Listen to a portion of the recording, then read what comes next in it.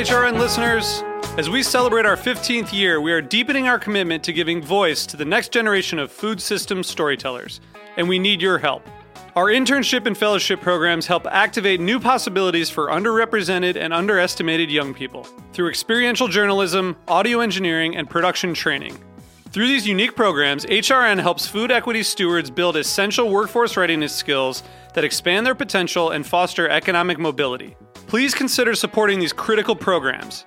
And with a minimum donation, you can be entered to win a dinner for two at an amazing restaurant in one of 8 cities and tickets to a concert at a great venue in one of those cities. We have incredible partners across the country who have donated, as they also share our passion for helping to educate the next generation of food systems storytellers.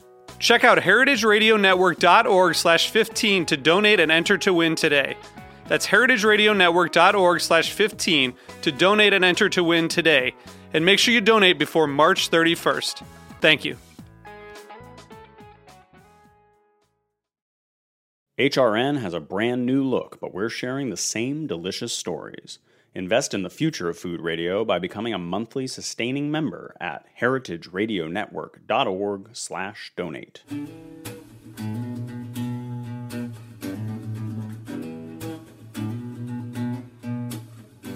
Welcome to Pizza Quest. I'm Peter Reinhardt, a man on a never-ending search for the perfect pizza.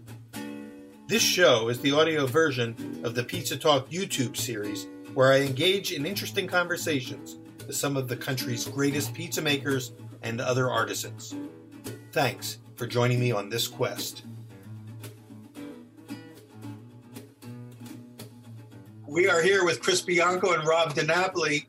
They've both been on individually in the past, but we really wanted to get them back together. So I appreciate so much that you're joining us together because we want to talk a little bit about your relationship and how you kind of brought a unique product to market, how you work together, how you see the world.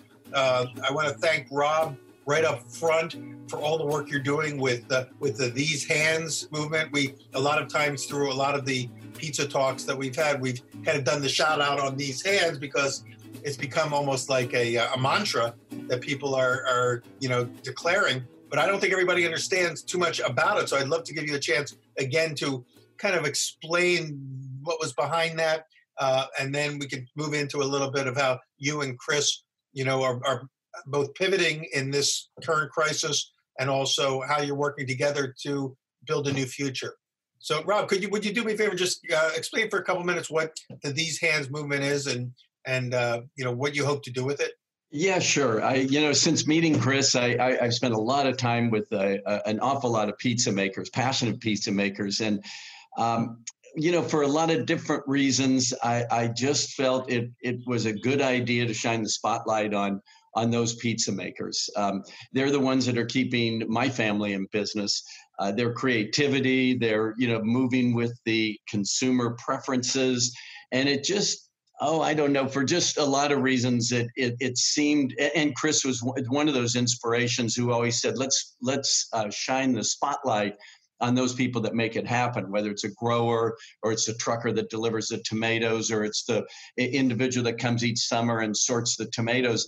It just seemed like a long, wonderful stream of people that make it happen, including the final step is the pizza maker that takes our product and creates something that the consumer wants. And it seemed appropriate that we should be talking about the hands that brought you those tomatoes. And I think it's uniquely American in a lot of ways, just the ability to do like Chris coming to me and saying, let's do something unique. I love your tomatoes, your family's tomatoes, but let's try organic. Let's try to pick a grower that really sees the world like we do.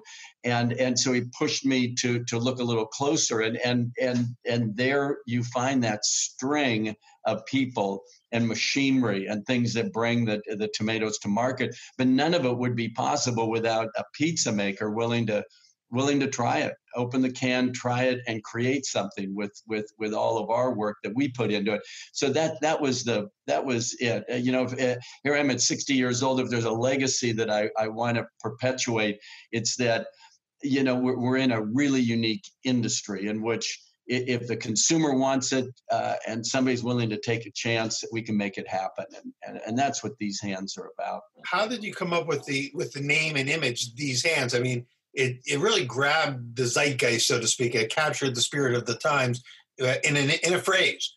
Where did the phrase come from? That was John Arena, the Yoda of, besides Chris, the Yoda pizza making it, and he came up with, it was so much fun. He came to San Jose and gave a pizza class for a friend of mine, Enoteca Lastoria in San Jose, and at the end of the class, and everybody was just having a great time. They were mostly home pizza makers.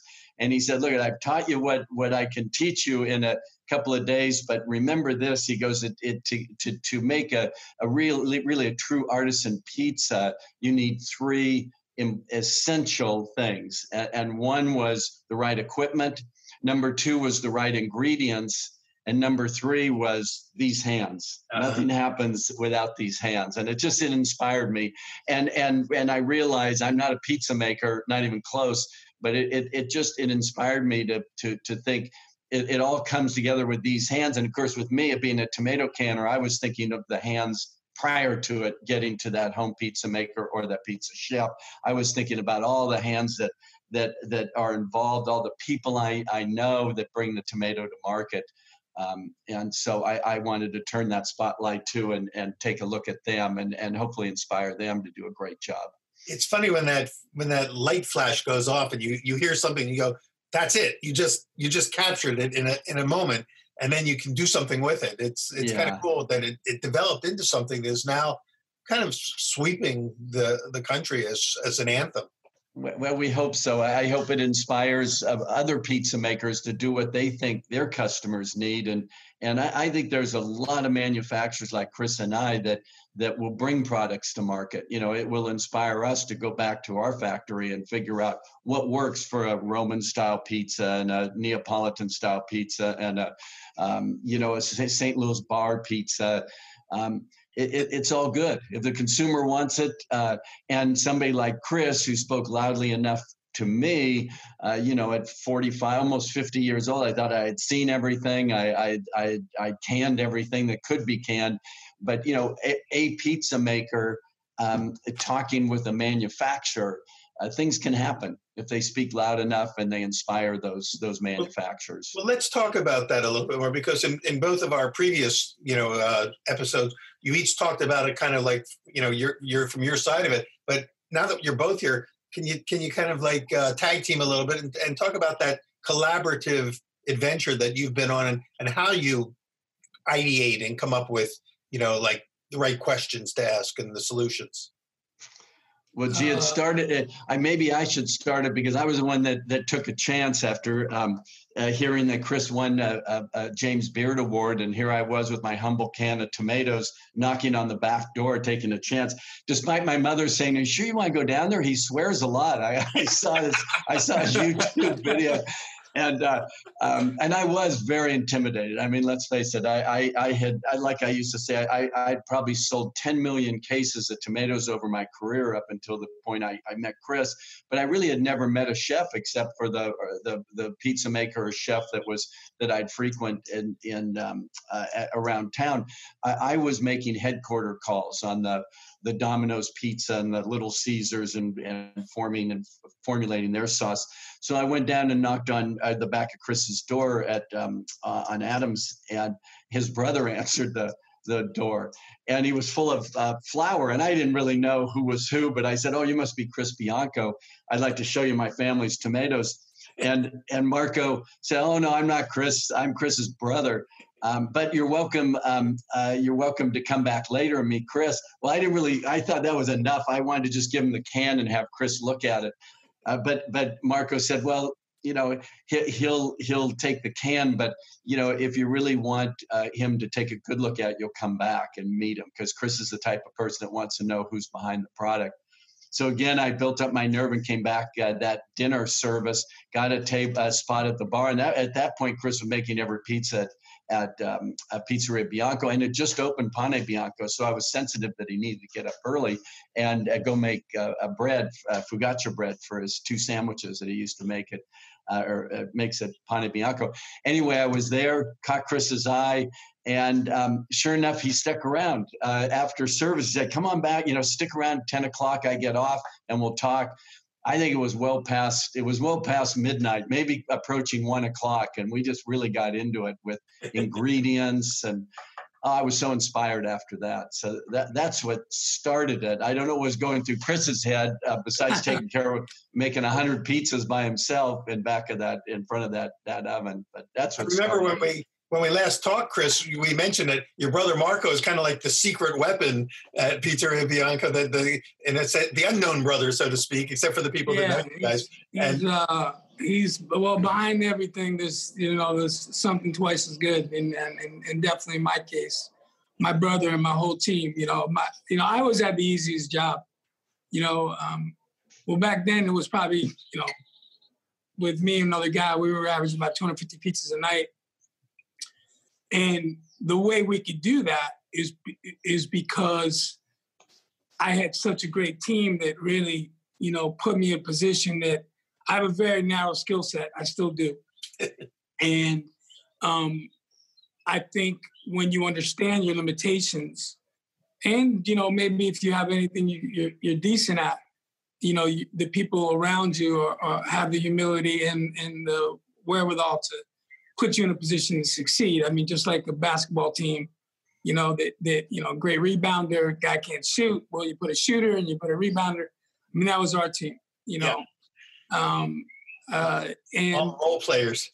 Yeah. And I think our business, no matter what, I mean, going back to the name of it, I mean, Pizzeria Bianco was kind of was the last resort because I had all these cool names, for the pizzeria back in the mid '80s when I was thinking about it, and finally I was going to call it Manzana was my idea, and I drew this eggplant, and it was I loved eggplant parm and whatever the idea was, and I found it, I showed somebody the image and they stared at it, and I waited 30 seconds, and I had explained to them what it was. And whatever. And I always thought like, it's like asking somebody if do you love me? Yeah, right. And I think you don't want that. You don't want a quiet pause. You want a quick answer. Yeah, it's like I always say in business, like who it is, what do you do, and when do you do it?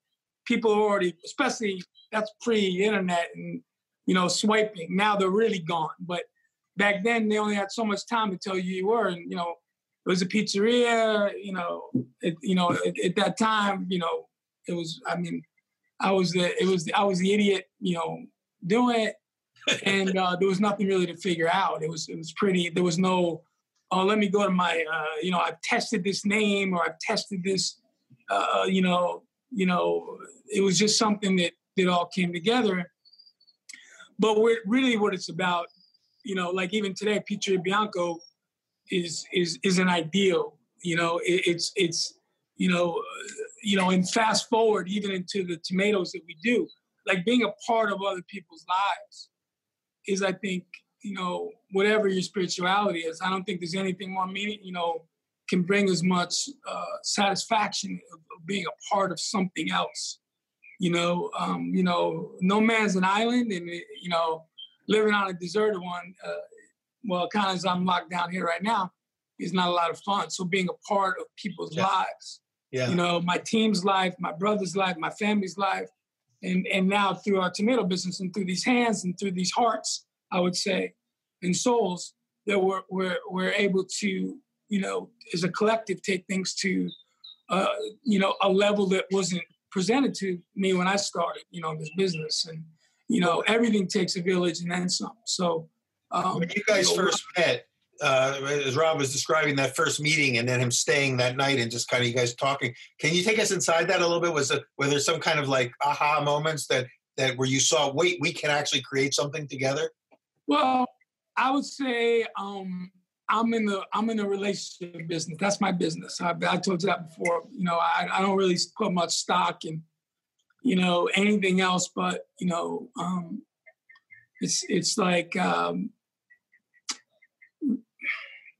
I'm always looking at the humanity of a situation, and you know, especially in business or relationships. And Rob was someone that, you know, and I don't embarrass him or anything, but he really is one of the sweetest, most sincere, honest people. You know, he's kind of like the Andy Taylor, you know, of our industry, where he just wants to make everything, you know, he's very passive, but it also has a great amount of strength that he can get things done. So I think. Does that make you Opie? If he's Andy, are you Opie? I'm probably more of a combination of Opie and Don Knotts, you know. Barney Fife, yeah. Barney Fife would be my thing a little bit, I guess, would be maybe more appropriate with my one bullet in my pocket. But I think, you know, as I look back on it, you know, in that first meeting, you know, I wasn't interested. It wasn't my first, you know, time, you know, like there was no agenda of anything else. Like I opened a lot of cans of tomatoes over my life, and growing up in New York and, you know, in the Bronx where, you know, the deli shelves and, you know, whether it was, you know, at Tell Brothers or you know, you know, any of the great delis in New York, Mike's Deli, you know, they had all the great cans from Italy. There was no shortage of those. And I think the great ones of those are still great. But my opportunity was, or my hope was, and still was in talking to Rob, like hearing his story. I'm more about, when you come see me, I'm like, you know, forget what I do. What do you do? And where are you from? You know, and what do you like and what makes you tick? And I think diving into Rob's life, you know, hearing about San Jose and the tomato industry as the Italians came to, you know, to America, and the Contadina family and all these families that you heard about and how they affected. And they came to this place because they saw it was as much God's country as anywhere else to grow a premium product. And, you know, what I hope was, as I always hope, is no man is an island. You know, one of my greatest, you know, gifts or I would say, you know, just satisfaction is being all the friends that I have in our industry, all the great young chefs that inspire me. You know, the list is much too long. So understanding their struggle, understanding, you know, all the things I heard when I started out, you got to use this, you got to use this, you got to use this. And my question ever since, you know, I was a kid that wanted to turn around the cereal box. I wanted to see what was in the, was in the Fruit Loops. And I noticed there was probably not too much fruit in it. No, it's no judgment. But that's when we did our tomato can, you know, flashing forward. Not only was it important that my dad did the art to tell that story of the tomato, and we had to make sure we got the exact tomato, you know, on the can, those two versions of that. But it was also the story about, you know, if you look at our can, you know, the art is on the front, and I wanted you to pick it up and then read the story. Yeah. We wanted you to get it in your hands so you can see things are important. Like, here's the grower. Here's not just the use by date. Here's the packed on date. You know, here's what's in it. You know, and it's, you know, tomatoes and you know, and basil and that was it. And I remember I won't say the store. I won't embarrass them, but I remember we were in an opening of you know, putting some tomatoes on the shelf, and I asked that guy in charge what his favorite tomato was, and he picked a can at that time. And I won't say what it was, but I just asked him to turn the can around and read the ingredients. And I'll just say there was quite a few ingredients other than tomatoes in that can, and I always, you know, it's just like with people. Like, we want to, you know, like when we look at the surface of something, we look at the label, you know, someone's whatever, you know, color of their skin or their religious preference or the whatever. We're getting the smallest snippet of the reality, and I think all those things are metaphorical to, you know, to everything. You know, go deeper, look beyond that, look inside that. You know, does it taste good, but is it good? You know, what makes good things good? That was my life's work. What made good things good? What made a tray good? Well, it had to be comfortable, but it had to have utility because, you know, I've been in business now 32 years. Having somebody sit on a broken chair and get a call from, an attorney that I was negligent, it was not the call you want to get. So everything matters. Everything in my life had a personal, life's personal. This experience is personal. And my relationship with Rob was sitting down with him. I could see that his journey was something like, I'm always fascinated with people that don't have to do things. And I saw Rob had a good life. His family worked incredibly hard. He could have been doing well enough, selling his tomatoes, which were very, very good. They were still great. I'm saying that I said, if you want to come with me, or if you want me to use my tomatoes, we're gonna have to dive into this a little bit deeper. And then let him tell you the rest of the story. But a couple of years later, he said, "Hey, what if we do something together?" Yeah.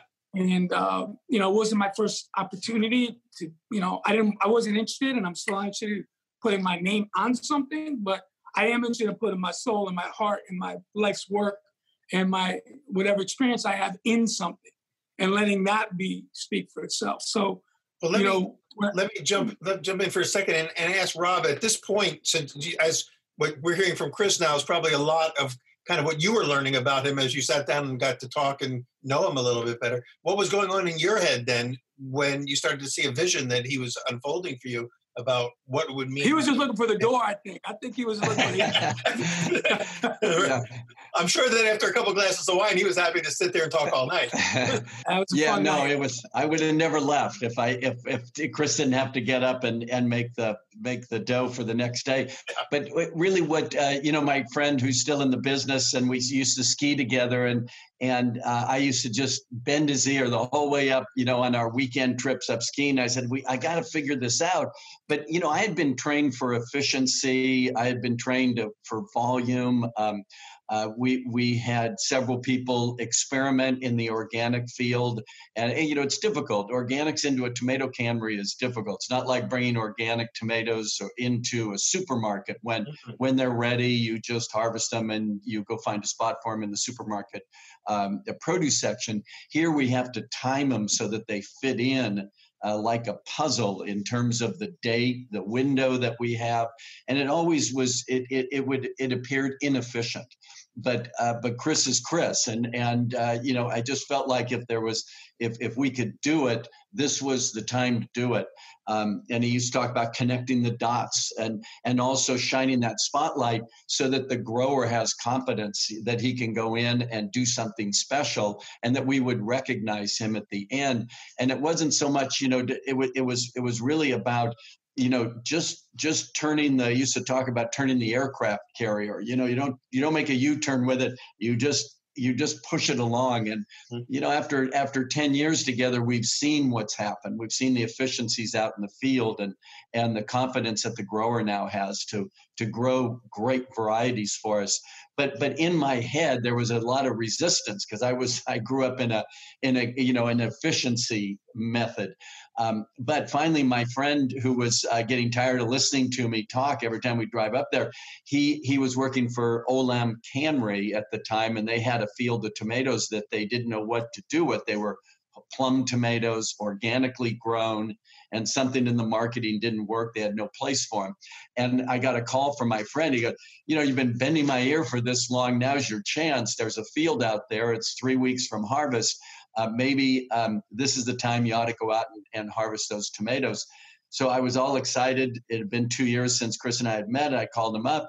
And sure enough, Chris said, it's time I get a chance to step away from the oven. I'm probably paraphrasing it just a bit, but I think at that time, Chris, your asthma was acting up. And he said, I want to teach somebody to make the pizza so I can come out to California and work with you on getting these tomatoes produced. So really the stars lined up. The field was right.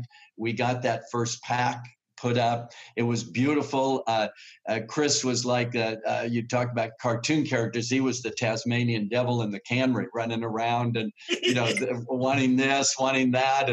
And the cannery was ready for him. They had gone on YouTube too and seen his enthusiasm about ingredients. Like a candy store at this point. You got tomatoes at your beck and call. It was so inspiring, from the person loading the cans to the basil dropper. Wanted 3 basil leaves and just enough salt, Pacific sea salt, So it was a lot of fun. And at the end, we produced about 300 extra cases. The intention was to just put up what Chris would need and then take a deep breath and see what happened.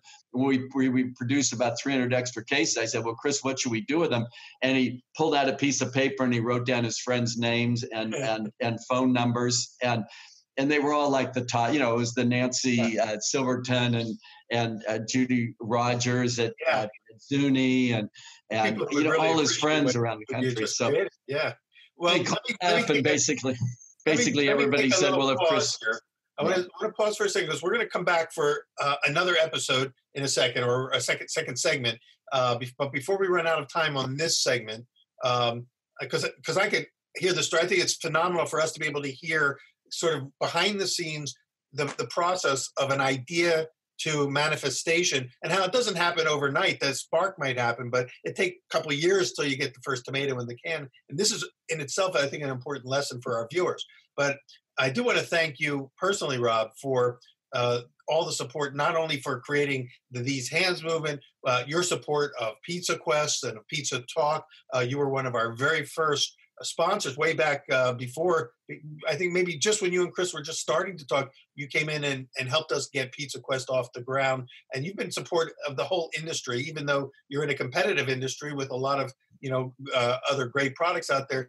You've always been, in my mind, a little bit ahead, a visionary in terms of seeing a bigger picture, a different picture, and being able to think outside the box. And maybe your conversation with Chris was part of that, that sort of evolution for yourself. But I just wanted to personally thank you while we have you here, for being a big part of our own existence and our success as well. And of course, my pleasure.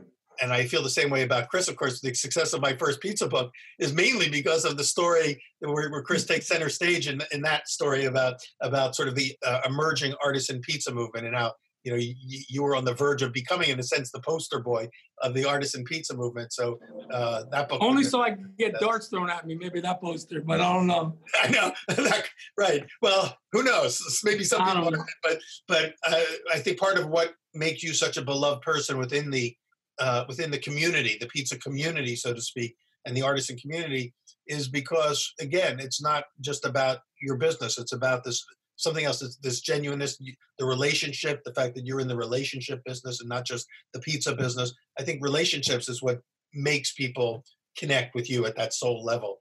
And the fact that it's everything. It's everything. I mean, there's really nothing else that matters. And I think that, it's like, buying from your farmers, buying something from your farmers, it's making sure that there's enough meat on the bone financially for them to exist, understanding what things cost at every level, so we can really understand the value, and we can pass that on to the consumer.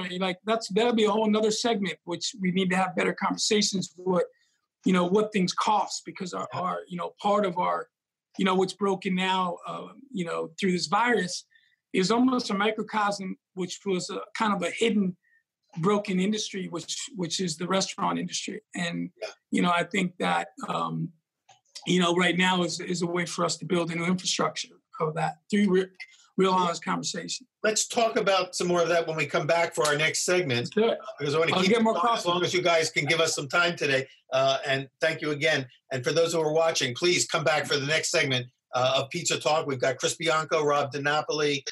Again, thanks for being here for this one. We'll see you in the next segment. Thanks. We'll be right back with more Pizza Quest right after this break.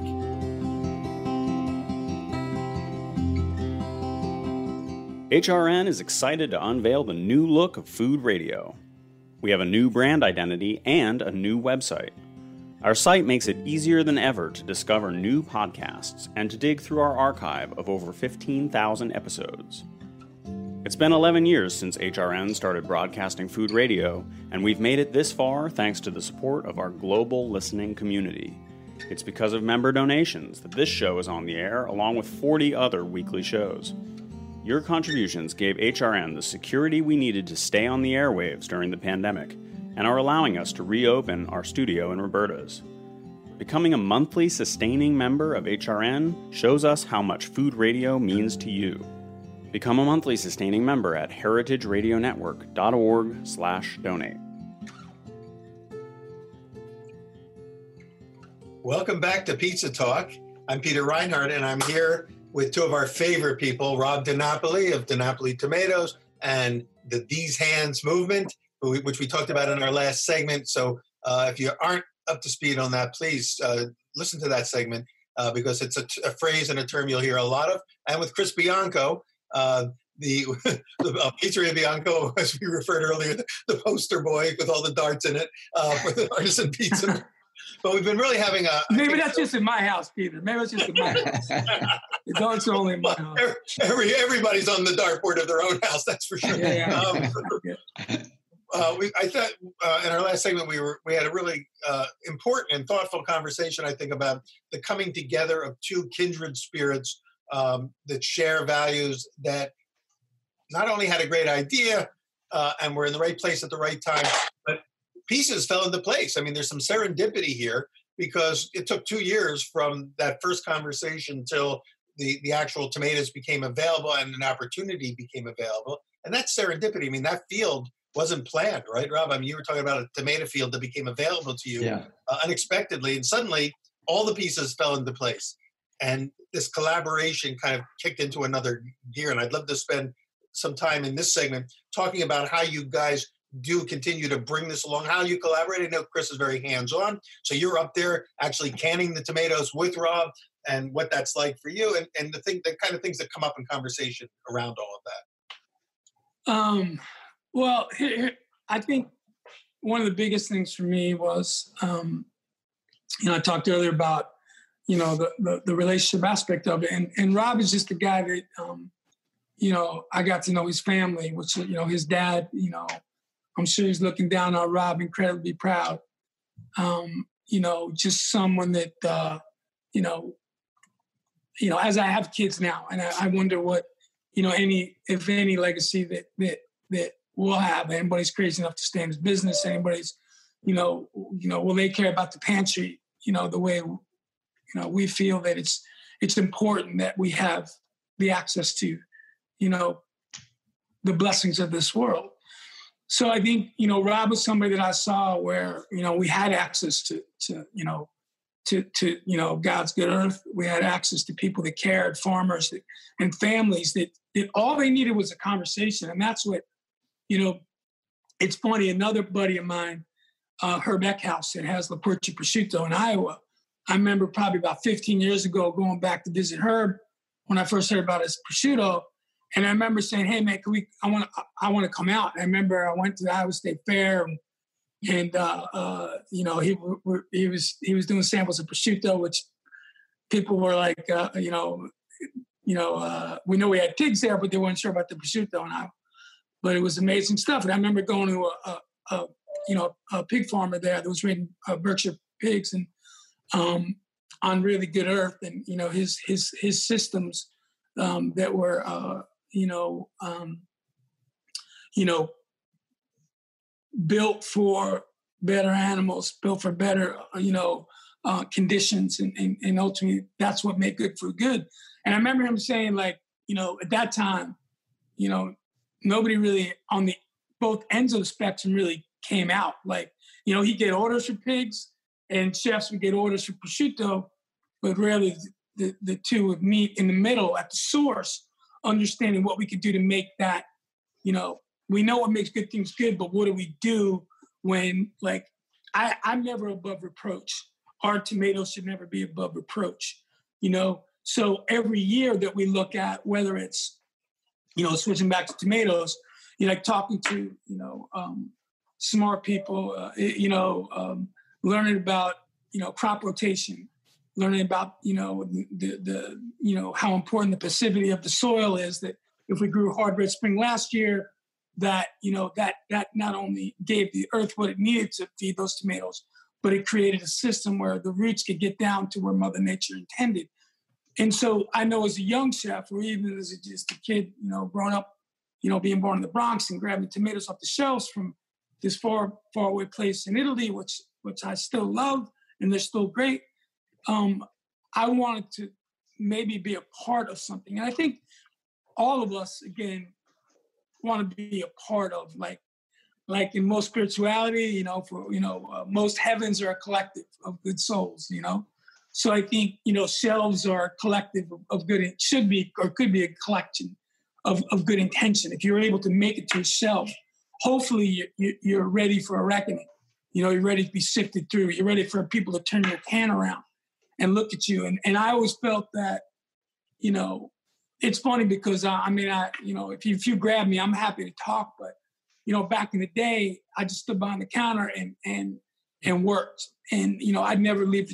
I wouldn't even go out to the dining room, until after shift because I was so, and I'm still haunted by, having the perception that I would let you down or you weren't important enough or whatever it was. I wanted to, the more little bit of success I had, the more that I felt, that the deep intention and, that I owed you and I owe you something for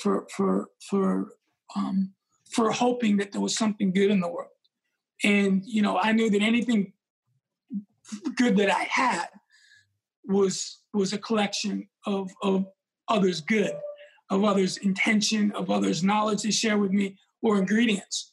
So being able now, fast forward, to be part of, the new thoughts, or whether it's, Dan at Raza or Nancy at Moza, or, we have so many, supporters that I'm, Sarah in Oregon, all these great young,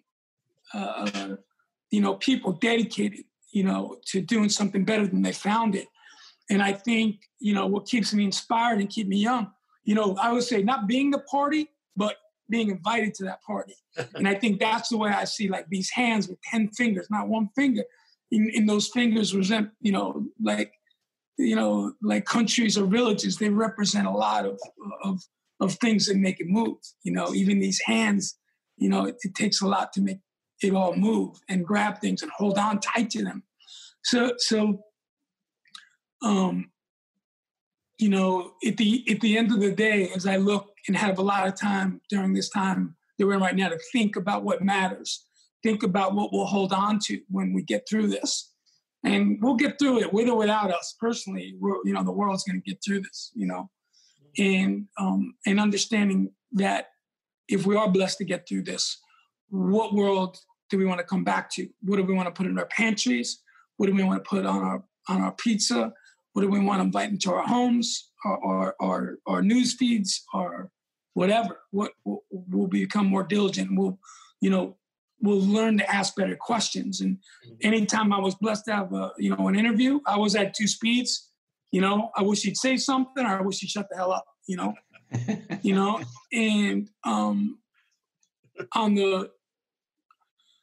the opportunity that I was, like I am now speaking, I do felt that, and I do feel that the people that tell stories, the journalists of the world or people that are broadcasting something, we have a responsibility to be truthful and to be honest and be vulnerable. And we are willing to answer the very difficult questions, on any questions, and let, whatever chips fall where they may. So, the jury's always out, every season, every time we can tomatoes, it's like, it is like wine in that way, where even though, it's all kind of Beaujolais Nouveau, it's all we're having that season and it's new wine. It's a collection of that time in our world.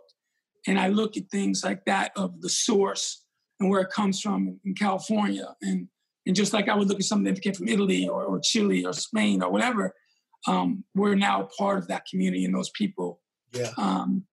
So anyway, good luck editing that, Peter. But I think that what you point to is that again, finding the right partner in this enterprise is somebody who has the same sort of intuitive kindredness that you have of everything you just expressed. And here you've got a guy who's doing the tomato side of it. What have you learned? What have you guys learned together? Maybe, Rob, you can take the first stab at this. Since you've had now a number of harvests and you've put a number of tomatoes in the cans. Now, you started with one field.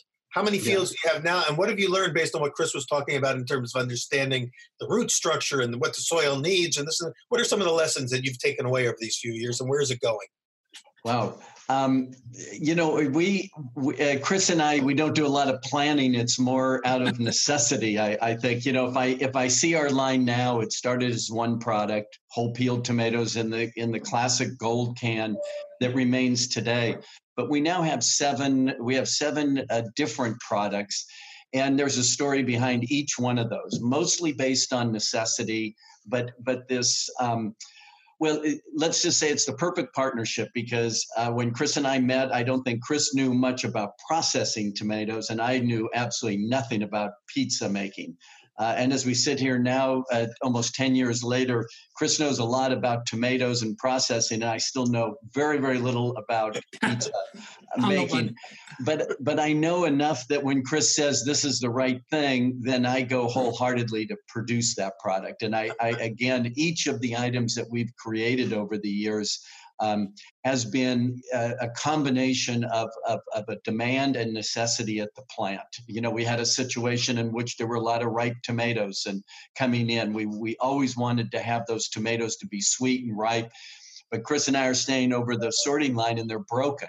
And it's like, immediately I know what Chris is thinking. We just came from the farmer. Scott Parks worked hard for these tomatoes. Now they get in here and they're broken. They're all going to a tomato paste or what we would call a byproduct, not something that can be fully utilized by the pizzeria. So we came up with the idea of a rustic crush to emulate what Chris does in the restaurant and break them up by hand. And so we took those broken ripe tomatoes and we created a product with it. And I think at each new product, there was a story like that. Most recently, we created a prepared sauce because one of our great customers was expanding rapidly and they were using our product, but they were having to mix the two products together to make their product and add some ingredients. And Chris sat down with the chef there and we came up with a product that they could open up the can and use directly onto their sauce and their pizza. And then that became an item that others loved and it's growing rapidly. And so it was really it was a come together and what does the market need and what can we do there at the cannery? And I think it's if there's an example for others and in partnerships, it's find the right partners based on your respect for one another, and they don't have to know each other's business. That will come later. But I've got 110% confidence that if Chris says stop here, this is where this is what can be used, then that's exactly where I stop. I don't second guess. I don't second guess him, and it's been a joy when we go in to see some of the customers when we're out there. And they say, Chris, what do I do with this product? It's usually a 10-second conversation. It's like bruise a couple of basil leaves, a little bit of extra virgin olive oil, you're done. And it's great. It's great to see the simplicity and Chris is thinking about the making of the pizza, and I don't have to overthink the product. As the brand itself has grown and more people want it, how many acres and how do you calculate the tonnage, whatever, of how much you're growing now versus that first year when you had one field that just happened to be available? And how do you find new fields and farmers to be able to produce to your needs? Well, I don't think there's a farmer in California that doesn't know Chris Bianco. I'm sure they know of me, but now they know of Chris because of that shining the spotlight back on first Cliff Fong, then Scott Parks. Now we've got Nick Marchini in Fresno. We're starting to move south, and we've got Ernie Costamano that's growing for us. So there really has not been a problem with expanding people that want to grow. We want to pick the right partners as we move to expand the line, and we are expanding the line. I think there is, Chris lives in the restaurant world and I'm living the canning world, but the retail, everything that we lost in the restaurant, from my perspective as a marketer, what we lost at the restaurants, we gained at retail. Unfortunately, because it's a seasonal product, it takes us a year or two to catch up. But I think that I think there's more and more home chefs. There's people that want to emulate what Chris and other great pizza makers do at the restaurants. They're not giving up on pizza. and a lot of them are going home and making pizza. So we're preparing a big push to provide the consumer with retail products that's as good as the restaurants have been receiving, which has to date has not been the case. The quality of the retail product on the supermarket shelves never compared to what we presented to the restaurants and the food service. So now that you have the volume to be able to service the retail, Chris had mentioned earlier about the shout outs and giving credit to the growers themselves. Do you tell the story on the cans a little bit about who's growing for you and what they? We do. Oh yeah, that's been part of it, is connect the dots. That's what Chris said right out of the box, and we put it on our mission statement. So whenever we can and we have the ability to, we want to shout out to the grower, the processor, all the people, the hands in between the field and the home chef.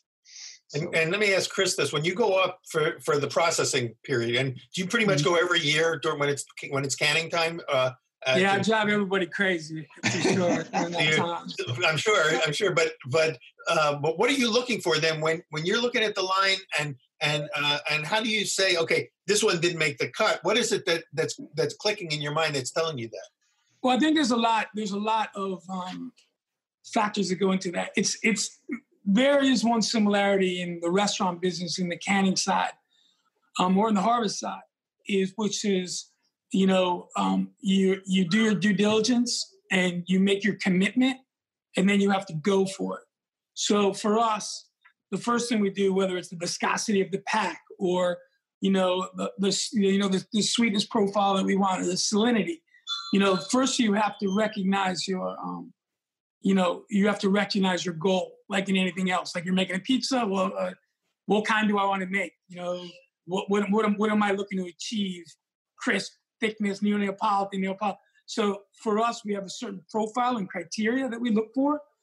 And then we're looking through, like I said, obviously, color and structure, some of those, what Rob was saying on the Crust side, which was, as you see, like, the lorries of trucks, come filled with the tomatoes. Well, the better they are, the more vulnerable, just like in life, the better they are, the more vulnerable things are. And, those tomatoes are on the bottom of those big trucks, as they came out and they got crushed. I'm thinking that, those are the ones that I want for sauce. Where years ago, and Rob can talk about that later, but, back in the day, salesmen used to come into us and do like cuttings, where a canned tomato, its selling point would be how much it looks like a fresh tomato. Well, it's not a fresh tomato. It's a canned product. It's a preserved product, and then that is to be celebrated. That artisan like process, And now we're learning that through charcuterie and through all types of things that are that are preserved, fish or meat or whatever. That it's not just about the celebration when something is picked off the vine. It's changed and it's different. How do we harness that? Just like when I first started, I was like, no, we're not going to put any basil. I just want tomatoes in the can, and that's it. And it was funny during the harvest. You smell, the vines, and you really smell the vines, which were the flavor. Like a tomato that's picked. There's a certain amount of aroma, but most of it's all in that vine, and most of it all is in that first headiness of what we recognize, from that almost kind of aromatherapy of harvest, whether it's your grandfather's garden or whatever. An indelible impression in your memory. That aroma never leaves you. Yeah. As a matter of fact, Heston Blumenthal in London did a great story and a study on I think it was called perfection. They did it on a hamburger, a tomato sauce, certain things. And his study on tomatoes, I thought, was spot on, where, he always had one recipe where, if possible, if you're harvesting fresh tomatoes late in the season at your home, throw a little bit of those vines in with that sauce, almost like a kind of bouquet garni kind of thing. And obviously take it out before you eat it. But that's flavor and achieving that. And you realize kind of like when Italians came to New York, maybe the espresso didn't have the acidity or the bitterness they were used to in their roast back in Naples or back in Italy. So what did they do? Well, they rubbed the lemon rind on it, and they created that, for themselves. They achieved that in a way. And I remember going back to Italy when I was 13, and I remember like my dad ordering a coffee or my uncles, and there's no lemon, and they looked at me like I was crazy. But so the adaptation of that is an immigrant's journey, which is part of our whole story, and the adaptation of that. Like, we're not in Italy, we're in America. These tomatoes are discovered in Chiapas, Mexico, or in Chile, and now we learn that, which is a great message, that wherever you are, there's something good there, and we want to do our best to illuminate that, like Rob said, to shine that light on it. Yeah. So are you saying that that one of the hacks, so to speak, of recreating that original experience that comes with the vines is to put some basil in the can, because it brings a little bit of that aromaticity to it. Yeah, and that's one part of the process that is still hand done. They're steam peeled through very high-tech machinery that reserves most of the lycopene, which is not only cancer-fighting, but allows for most of the color of the tomato, which is right against that skin.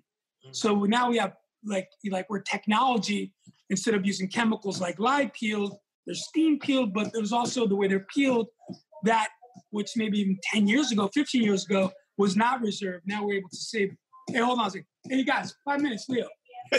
Like this, bang. But makes it all more real. Yeah, it's real. It's definitely real. This is real life. But I think those type of things where, like, talking to our I don't want to say customers, more our family, like John and Vinny in LA, they're definitely two of the greatest people that I know, because not only do they care about products, but they want to dive into it, and they want to learn how they can adapt. Whether they're they have. Well, not right now. I don't know what's going on with cross-country flights, but they did the first cross-country, meals, I think in 15 years or 20 years on, and they wanted our tomatoes on those flights and to do a pasta with it.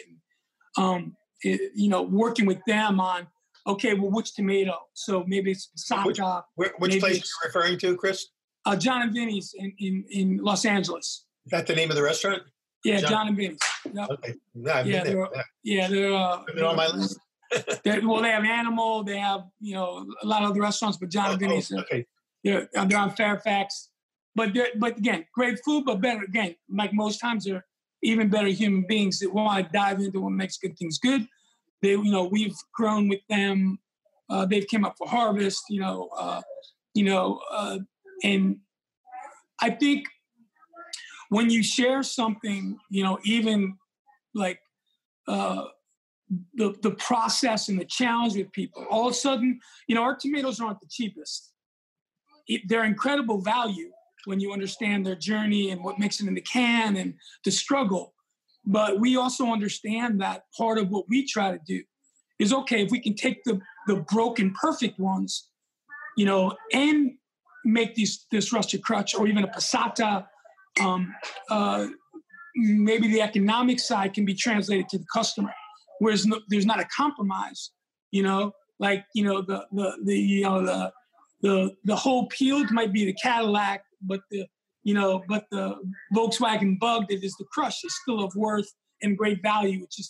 It's just maybe on the economic side that we're able to give them where we gain an opportunity for a cost, we pass it on to the consumer.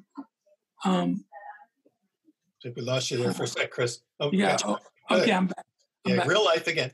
Yeah, real life. I'm on my phone here. When I met Chris, I was the one that had the kids, and he was a single man. It's fun now. Now mine's is all grown up, and he's got 3 running around. Yeah. and it's funny that as you were saying that, I was thinking a similar thing that this is a journey. You keep mentioning that this is a journey of the tomatoes, but a journey of you guys, and it's been an interesting journey because now you're kind of both 10 years deeper into it. So your lives have moved on. Your kids are all grown up. Your kids are coming up now and emerging, and we're getting to see the next generation, right behind you and hear them. And that's great. And so what this evokes for me is the fact that both of you seem to have a commitment, and this may be part of what brought you together, a commitment to legacy, that you want to leave this world a better place than you found it, each in your own area of expertise or talents. And then every once in a while we get lucky enough to find someone who we can build legacies together with that are even more than the sum of those parts. And it seems like in this instance, with the brands of tomatoes and the extending lines of different ways that people now can get them, that you have created a legacy product that could be also influencing, the rest of the I'd like to mention about that because I've got a few years on Chris and unfortunately, in this epidemic and the challenge that they've had, Chris is really on the front line. I'm a bit insulated. We process our tomatoes once a year. We put them in the warehouse. And I watch this, and I've told Chris several times, I said, we want to make sure that this business is here for his 3 kids and to carry on. It's way too important. Things have fallen into place every time. We haven't rushed them. We've created a product when we needed to create a product and held on to a customer. And now I see with a lot of optimism, Chris's reputation being transferred into home chefs and the Forno Bravo, for instance, putting these ovens in the homes of people that are inspired. They've got blue collar, white collar jobs, and what they really are passionate about is going home and making pizza. And we see it on Instagram and the posts. And I said that the opportunity is wonderful, and I'm inspired all the time when people show that they can now get our retail cans. We're going to be into Whole Foods in October 1st across the United States, and it'll give us an opportunity to support those people that have eaten at Chris's restaurant and now want to go home and make pizza. And now Chris and his family will be able to reap some of the benefits of all that hard work. And I mean, Chris created, in a way, and I know he's been modest about it, but he really has created that passion in people. They make pilgrimages out to see and eat at Pizzeria Bianco. And then they're blown away when Chris happens to walk in and spend 5 or 10 minutes, sometimes 30 minutes talking with them at their table. And they go home inspired, and I see it. I see now them trying to get a hold of where can I get the product, and I just think as a final step in my twilight years, if we've got enough momentum, the rewards should be reaped not only for Chris's family and for my son, but also for the farmers and those people that are now canning the tomatoes and putting the basil leaf in the can. And I think that's the legacy that's worth everything. And it's been in my second half of my career that I've been blessed, to have experienced not only to build a legacy, but to meet all these wonderful chefs that Chris has mentioned that have supported us all over the United States. It's been incredible. And they usually point to Chris and say, what's he like when you pick him up at the airport?